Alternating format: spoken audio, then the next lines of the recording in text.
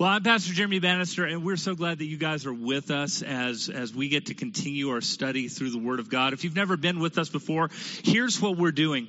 We go through the Word of God every 5 years together, and it's actually our second go-around doing it. And how we do that is we read together as a congregation 6 days a week. As a matter of fact, over at the information desk, you can get a schedule like this one that has all of our readings for the year on there. So you'll know exactly what we're reading together as a congregation. You can read along in your Bibles. We also have notebooks that have the same theme on it, which is really cool looking, right? So if you're a note taker, how many note takers in here? Got some of you guys who are. This is for you guys, and we would love for you to do that. You can go to the information desk for a donation for one or either one of these. Or if you don't have the money for that, we'd love to just give it to you because we'd love for you to follow along with us as we're going through the Word of God together. We also have a YouTube channel where we go through these readings every single day. Those 6 days during the week, we do that along with having a small devotional that goes with the very readings that we're doing. And you can find us at youtube.com/Heights Christian Church and subscribe and click the bell for notifications so that you can receive those devotionals and keep up with us. Because what happens is on Sundays when we come together, our sermons are in whole or in part from our readings that we've done during the week. And it helps to enlighten us and help us to understand what the scriptures are saying, especially now since we're in the Old Testament. The Old Testament is oftentimes misunderstood, but we've been going through Leviticus, and I think that dry reading that we kind of have during the week, my prayer is that through the devotions and the times that we've had on Sunday morning, it's coming a little bit more alive for you, where you guys are seeing Jesus a little bit more. How about that? You guys seeing Jesus in that? 3 of you? Hopefully more than that. But the truth of the matter is, this week, if you didn't see Jesus, you just had your blinders on. I mean, it was all throughout the scriptures that we were reading this week. And this week's sermon is titled An Ancient Epistle.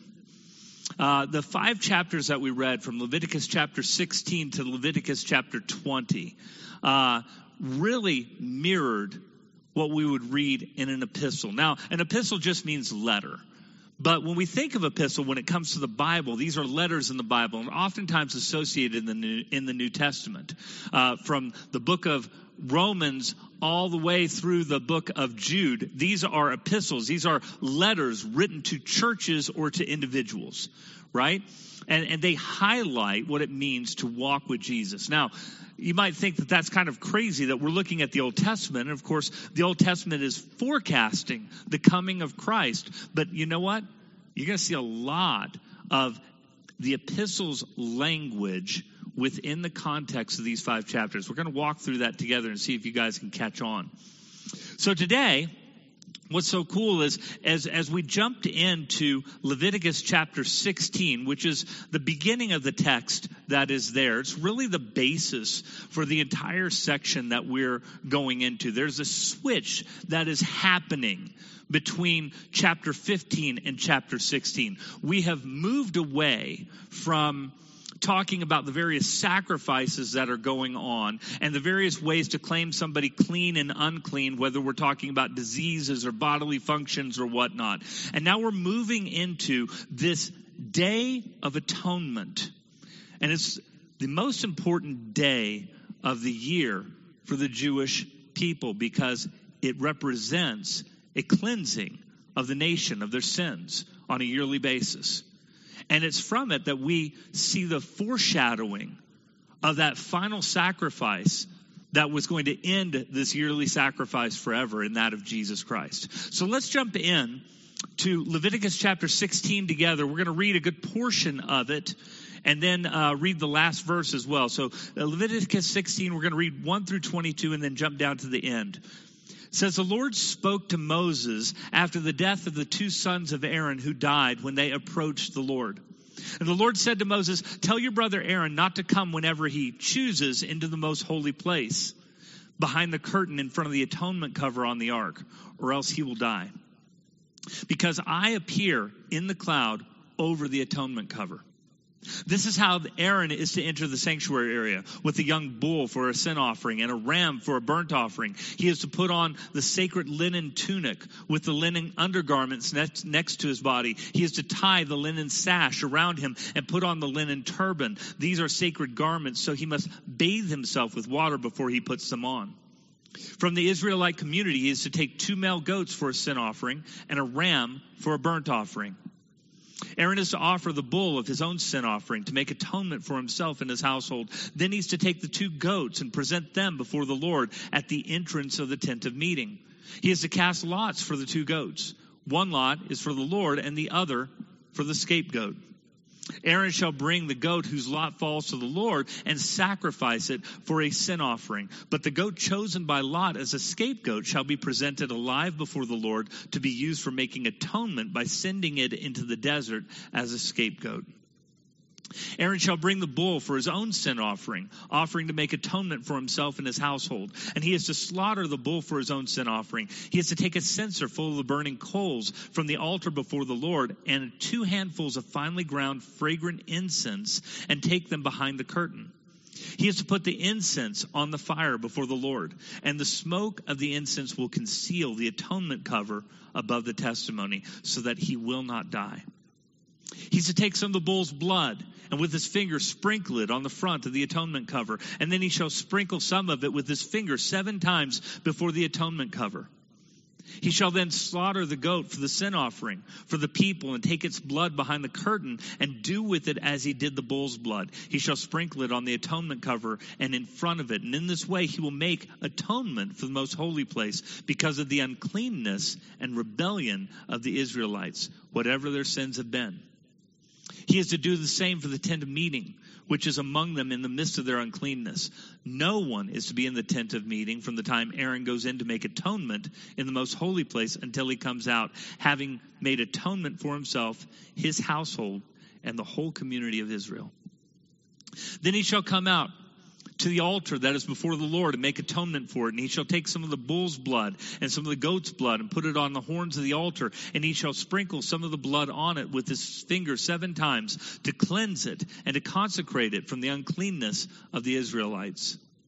And when Aaron has finished making atonement for the most holy place, the tent of meeting and the altar, he shall bring forward the live goat. He needs to lay both hands on the head of the live goat and confess over it all the wickedness and rebellion of the Israelites, all of their sins, and put them on the goat's head. And he shall send the goat away into the desert in the care of a man appointed for the task. The goat will carry on itself all their sins into a solitary place, and the man shall release it in the desert. And we skip down to the end of the chapter, and it says, and this is to be a lasting ordinance for you. Atonement is to be made once a year for all the sins of the Israelites. And it was done as the Lord commanded Moses. And so this chapter begins with a somber reminder. If you'll remember a couple of weeks ago, we talked about 2 of Aaron's sons right after they were consecrated as priests. And in being consecrated as priests, they immediately offered unauthorized fire before the Lord, and the Lord put them to death. You guys remember that, right? So this begins with a somber warning to Aaron as he starts with this. And he says that this happened right after his kids had died. And it says, the Lord said to Moses, tell your brother Aaron not to come whenever he chooses into the most holy place behind the curtain in front of the atonement cover, or else he will die. You think Aaron probably believed him at this point? You think that he was taking very seriously now this job that was set before him by God, this ministry of making atonement for the people by offering sacrifice. This was a very important time that God did not want people misconstrued over the meaning of all of the things that were going to take place. And so what Aaron had to do was he brought sacrifices. He brought sacrifices first for himself and for his household. Because he can't walk into the most holy place as a sinful person who's going to make atonement for the rest of the community. He first has to have his sin atoned for, because he can't stand in front of a holy God without that sin being atoned for. So the first thing he does is not offer on behalf of the people of Israel. He offers for himself and for his household. And then after he does that, he brings the incense in there. He has the smoke that covers that place before he walks into the most holy place to offer sacrifice for the people of Israel. And placed in the most holy place to bring cleansing to the people of Israel for all of their sins and all of their rebellions. You remember those words. But the second one was actually a live goat that was released into the wilderness, in which he comes out of the most holy place after a sacrifice on behalf of the people. And he confesses before the people on top of this goat and proclaims on it and hands to him, the scapegoat, if you will, all of the sins and rebellions of the people of Israel. So we have two confessions, right? We have one that takes place in the most holy place, and this atonement, this sacrifice is done to cleanse the people of the sin. And then the second one is done in front of everybody, where we announce all the rebellions and all the sins, and then we send this goat out. And it's this celebration to say, we are holy, we are cleansed. Another year has gone by, and now all of these things are forgiven by God. That's why it was such a celebration. It's like getting a new slate every single year. We're going to wipe the slate clean, and everything's going to be new every year.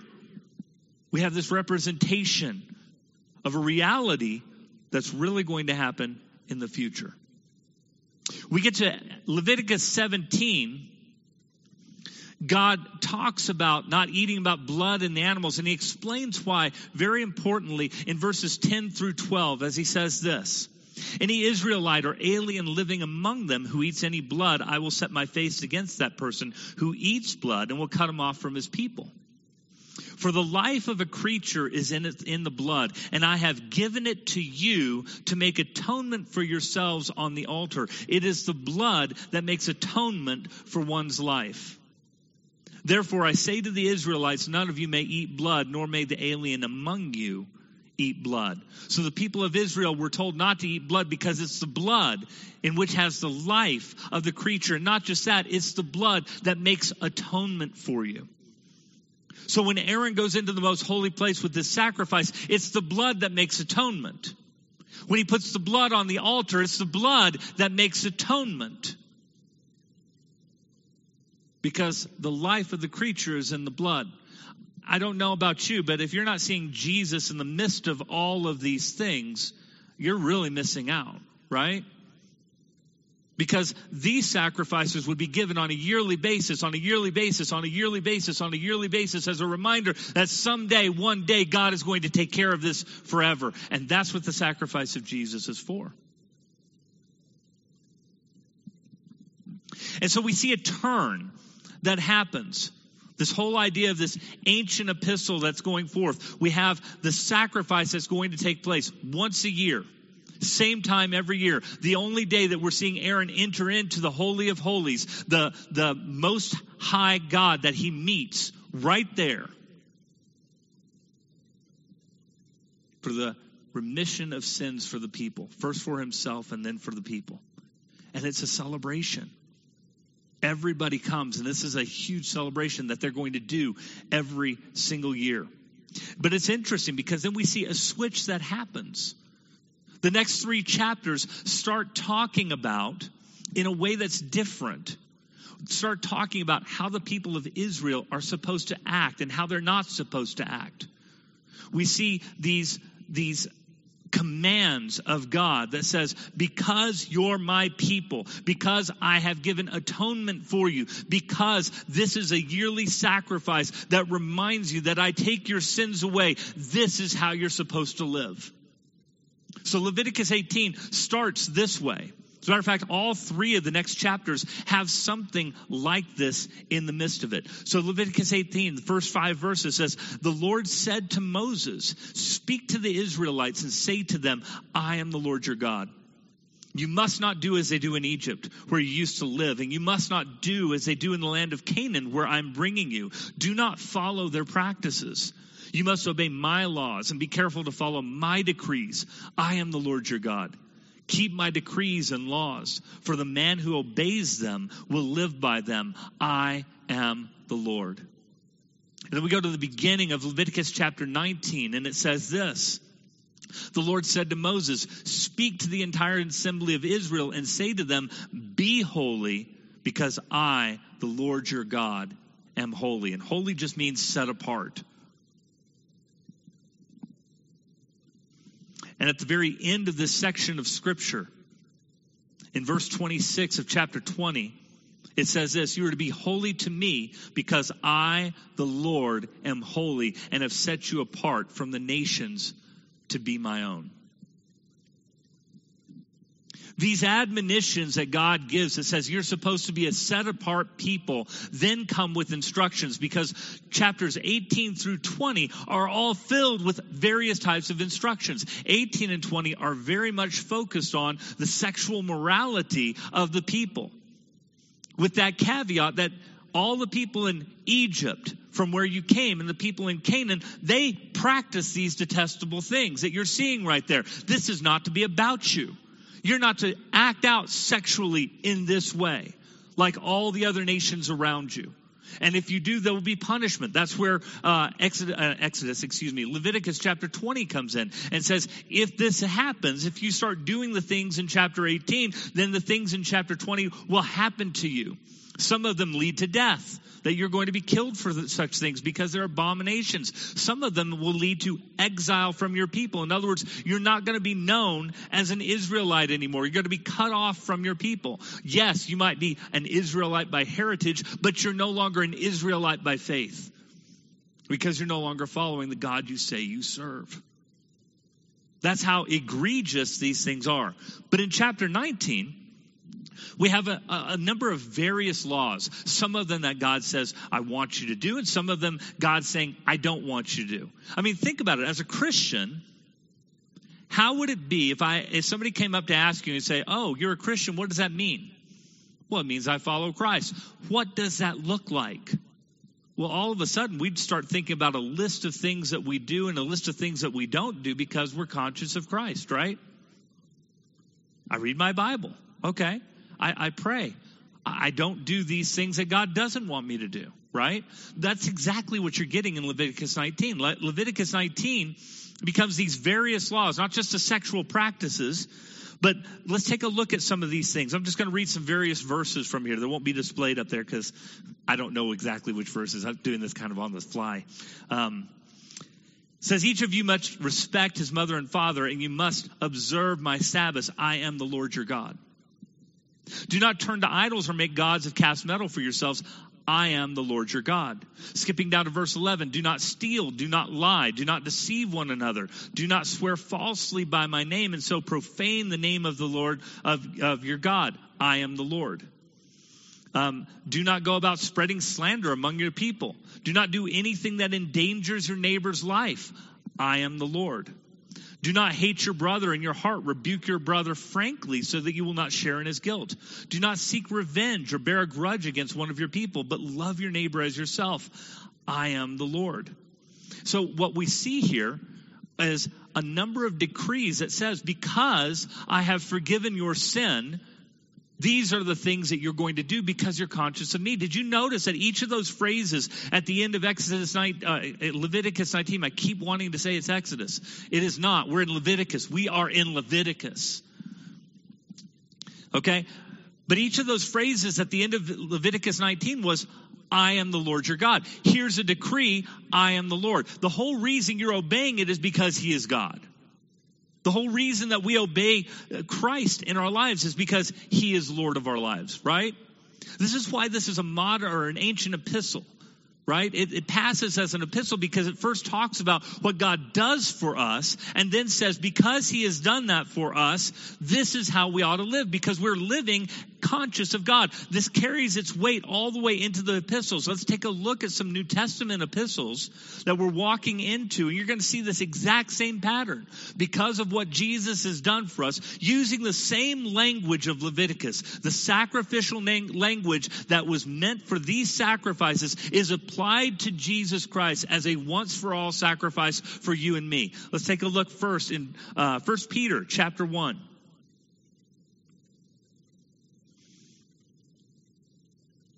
And starting in verse 13. So this is very, this is very beginning of his epistle. He's establishing he's going to write throughout the rest of his epistle. And he says, therefore, after talking about Christ, he says, therefore, prepare your minds for action. Be self-controlled. Set your hope fully on the grace to be given you when Jesus Christ is revealed. As obedient children, do not conform to the evil desires you had when you lived in ignorance. But just as he who called you is holy, so be holy in all you do. For it is written, be holy because I am holy. Quoting Leviticus 19, just what we did. Since you call on a Father who judges each man's work impartially, live your lives as strangers here in reverent fear. For you know that it's not with perishable things such as silver or gold that you were redeemed from the empty way of life handed down to you from your forefathers, but with the precious blood of Christ, a lamb without blemish or defect. He was chosen before the creation of the world, but was revealed in these last times for your sake. Through him, you believe in God who raised him from the dead and glorified him. And so your faith and hope are in God. Did you hear all that language? Did you hear the same admonition in the New Testament that we heard in the Old Testament? Don't be like the Egyptians that you left. Don't be like the Canaanites that you're going into. You are supposed to be set apart for me. Don't you hear the same way? Don't go back to the way of your forefathers, that empty way of life before you knew Christ, because you were redeemed with the precious blood of Jesus, a lamb without blemish or defect. It's the exact same thing. Because of that sacrifice of Jesus, this is how we're going to live. This is how this epistle starts. This is the reason behind all of this. So when he goes on and talks about wives and husbands, and when he talks about slaves and how they're supposed to act, and when he talks about how we're supposed to act when we're persecuted, all of it comes from this foundation. Because Jesus died for us, this is how we live. It's exactly the same thing that we see in Leviticus. Because of this day of atonement, and we are made right with God because of this sacrifice that points to Jesus, this is how we live. We see the same thing in Ephesians. We turn to the book of Ephesians. Paul does the same thing there. In Ephesians chapter 1, starting in verse 3, it says, praise be to the God and Father of our Lord Jesus Christ, who has blessed us in the heavenly realms with every spiritual blessing in Christ. For he chose us in him before the creation of the world to be holy and blameless in his sight. In love, he predestined us to be adopted as his sons through Jesus Christ, in accordance with his pleasure and will, to the praise of his glorious grace, which he has freely given us in the one whom he loves.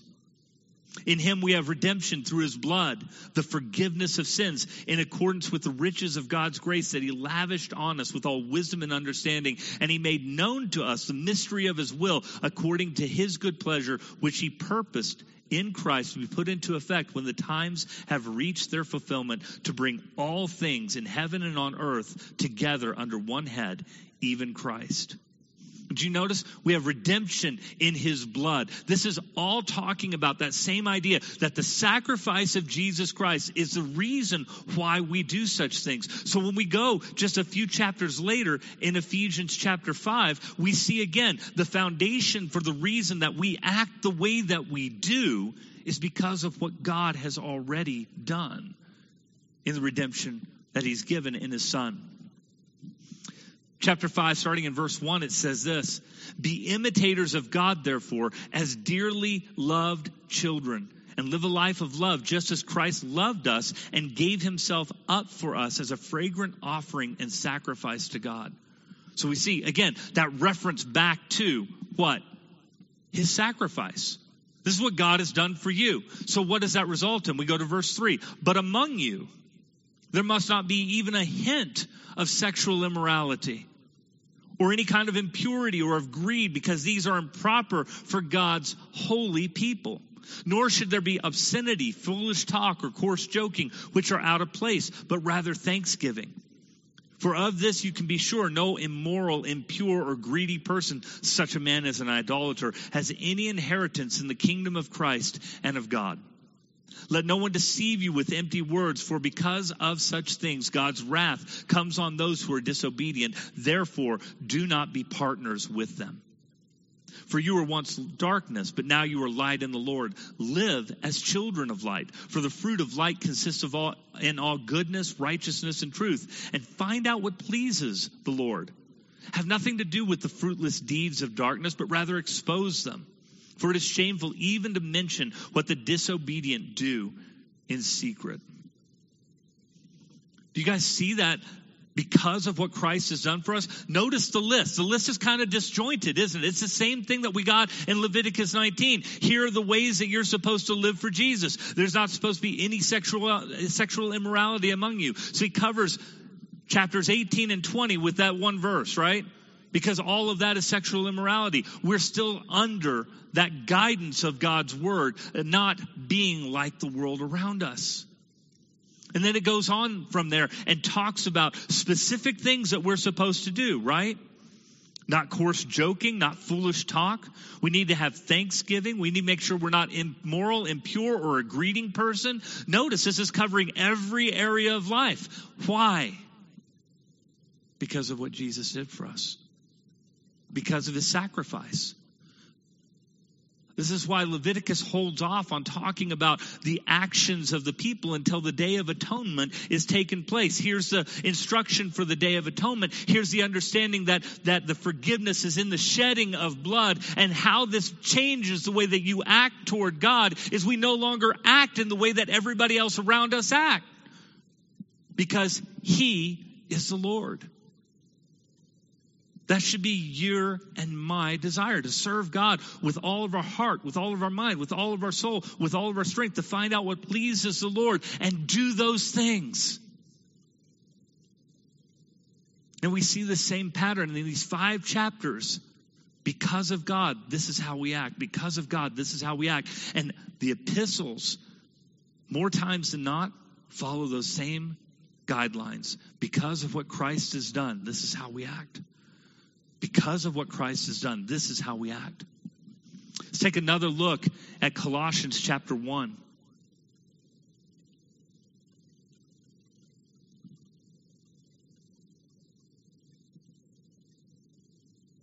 I love Colossians 1.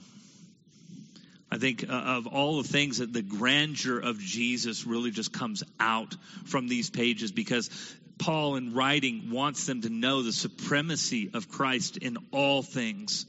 And so in Colossians chapter 1, starting in verse 15, talking about Jesus, it says this: He is the image of the invisible God, the firstborn over all creation, for by him all things were created. Things in heaven and on earth, visible and invisible, whether thrones or powers or rulers or authorities, all things were created by him and for him. He is before all things, and in him all things hold together. And he is the head of the body, the church. He is the beginning and the firstborn from among the dead, so that in everything he might have the supremacy. For God was pleased to have all of his fullness dwell in him, and through him to reconcile to himself all things, whether things on earth or things in heaven, by making peace through his blood shed on the cross. Once you were alienated from God, you were enemies in your minds because of your evil behavior. But now he has reconciled you by Christ's physical body through death to present you holy in his sight, without blemish and free from accusation, if you continue in your faith, established and firm, not moved from the hope held out in the gospel. This is the gospel that you heard, that has been proclaimed to every creature under heaven, and of which I, Paul, have become a servant. Do you guys see these themes that recur, whether we're looking in Leviticus or we're looking in the New Testament? We see that God has provided a sacrifice, and the sacrifice is to make holy that which was unholy, that was unclean, unrighteous, to bring people close to God. For the people of Israel, it was done once a year, every year, as the looking forward to when God is going to take that atonement permanently, which he does through Jesus Christ. And what I love about seeing this consistency through the scripture is that the admonition after afterwards, after these sacrifices have taken place, when we look at the yearly sacrifice for the people of Israel, or we look at the once for all sacrifice that Jesus represents to us, the call is the same. Be holy, because I, the Lord, your God, am holy. We're called to be a set apart people, living for him, and our actions show whose we are. And the beauty of the sacrifice of the Old Testament was that it wiped the slate clean on a yearly basis and reminded the people we are free again to live for God. And the bigger beauty for us as believers in Christ, because Jesus has come to be that Passover lamb for you and me, is that because of his sacrifice, we can be made holy before the Lord. And no other sacrifice for sin is needed. Not a yearly basis type of thing. That when you and I find ourselves falling short of what God has called us to, it's not coming back to an altar to slaughter another animal to hope that we can make penance, but rather realize Jesus has done it once and for all for us. And all it means is that you and I, at that moment, at that time, recognizing what he has done for us, all we have to do is to turn and say, Lord, I repent. I turn away from that so I can live for you, and I can be holy right then, right there, set apart for his purposes for your life and for my life. How cool is that?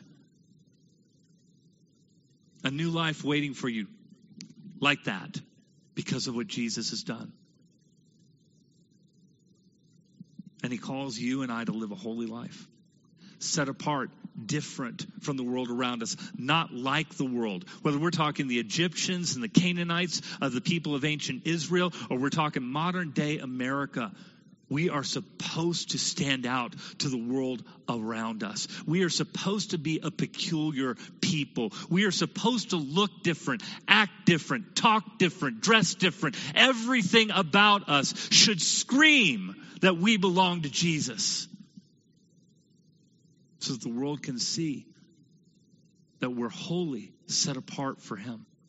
We're not holy by ourselves. Not a single one of us can be holy on our own. We're dependent upon his sacrifice. We're dependent upon his grace, his mercy, his blood to wash us clean. But he bids us the same call. Be holy, because I am holy. And then we have all these things that we're supposed to do to identify us as Christians, as believers in Jesus Christ. Let me ask you a question. If you know Jesus, one thing you can be sure of is that you have been made holy in the sight of God. The blood of Christ washes away all of those sins. My question is this: are you acting holy? Because that's a different question. And we're commanded both. We are made holy through what Jesus has done for us. But we're commanded to be holy by the God who's talked to us and set apart his Son for us, that we might live set apart lives for him.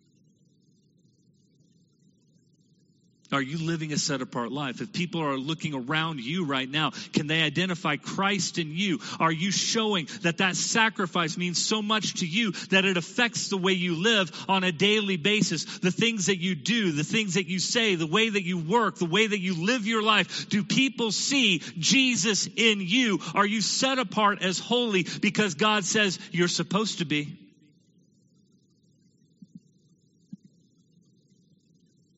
You're supposed to be. You're not supposed to be like the world around you. You got a different mission. You and I are called to make disciples. We can only do that when we're teaching others to obey the things that Jesus has said, which means we have to be living that life ourselves. We have to be set apart as holy, doing those things so that we see the transformation that Jesus wants to do in others, because they first see that transformation in you and me.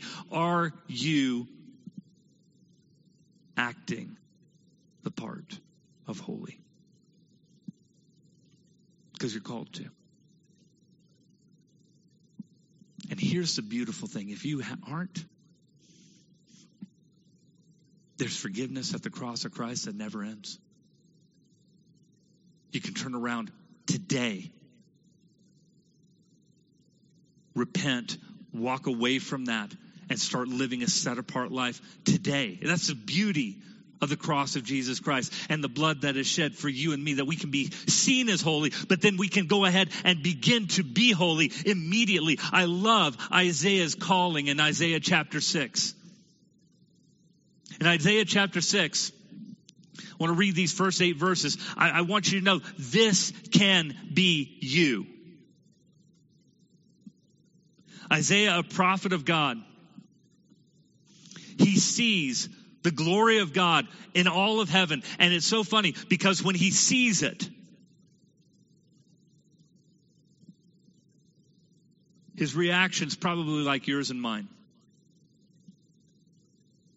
But I love what God does through this. Verse 5, this is his reaction in chapter 6 of Isaiah. He says, "Woe to me, I cried. I am ruined, for I am a man of unclean lips, and I live among a people of unclean lips. And I live, and my eyes have seen the King, the Lord Almighty." That's sometimes you and me. You come into this place and we hear how we're not measuring up in that holiness that God wants for you and me. This was Isaiah when he is confronted with the image of God in heaven. He's like, woe is me. I am ruined. Oh my goodness, I'm a man of unclean lips. I live among a people of unclean lips. I have been corrupted by the culture around me. I have bought into those things. And yet, by the grace of God, I have seen the Lord. He's pronouncing on himself a death sentence. He realizes how bad off things are. And then one of the seraphs flew to me with a live coal in his hand, which he had taken with the tongs from the altar. And with it he touched my mouth and he said, "See, this has touched your lips. Your guilt is taken away and your sin atoned for." And then I heard a voice of the Lord saying, "Whom shall I send and who will go for us?" And I said, "Here am I, send me." I love that passage of scripture. You know why? Because it represents the holiness of God, his grace and his mercy toward those who would turn toward him. And you'll notice what Isaiah wasn't told by God. "I'm sorry, you've only been clean like 3 seconds now. You're going to have to wait a while before you can do my bidding. You're going to have to wait a while from this whole repentance thing before you're good enough to do what I've asked you to do." See, this is what I love about God. It's that holiness of God is imbued over here to Isaiah, who now wants to live a holy life. He says, "Who will go for us? I will go. My lips are now yours to be proclaiming the goodness of God to the world around me." And you know what? God said, "That's awesome. You go." Didn't mean it was going to be easy, but he was ready right then for worship. And God said, "You know what? I've made you clean. I've made you holy so that you can walk with me today. Not tomorrow, not when you're older." Kids hear that all the time. You'll know when you're older. You can do it now. Because some of you hearing this today, knowing you're not living a holy, set-apart life, are thinking, maybe someday I'll be good enough. You'll never be good enough. That's why Jesus died. That's why they did this every single year, as a reminder that they would never be good enough, that the atonement for the sins of the people of Israel was pointing to something greater, that Jesus was going to die for you and me, that we would never be good enough. And even though we're not good enough, he chooses to make us holy and asks us to walk in holiness. You can repent and walk in holiness today. That should be an encouragement to you. No matter where you're at, his grace is sufficient for you. Would you stand with me?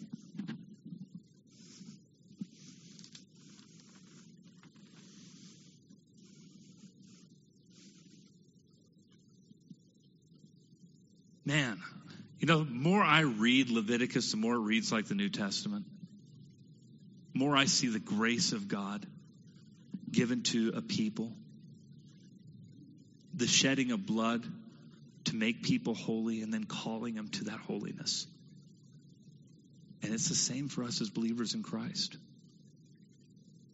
God is calling you and me to that holiness. You can have that today. You really can.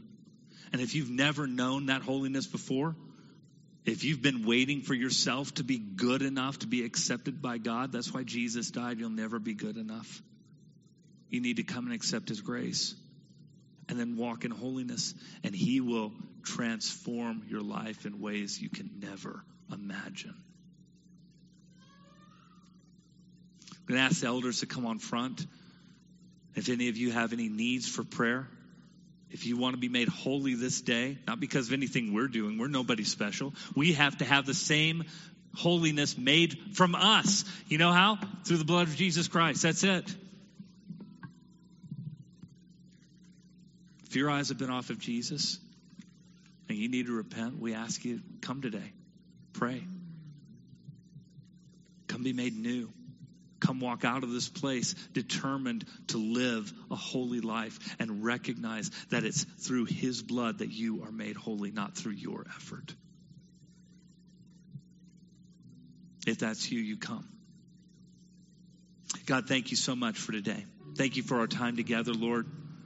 Thank you that you have projected in this place, dear Heavenly Father. We read in Leviticus, this sacrifice was giving a picture of what your son was going to complete once and for all. This yearly thing that they looked forward to of getting rid and having this slate wiped clean was going to be wiped clean forever through the blood of your son for those who believe. And God, I pray if any today do not believe in your son or have not come to that place that they might believe and realize they can be made clean. And God, if any have not been walking in holiness, Lord, set apart for you, no matter who it is, even if it's us here, us as elders up front, God, that we would confess our sin before you, that we would repent, that we would turn away, and that we would determine this day to obey you and to live set apart and holy lives for your glory, that others will see Jesus in us, that we will be that peculiar people of God that draw all men to yourself, Lord. God, we lift that up to you this day in his name, the only name that makes us holy, the name of Jesus. Amen.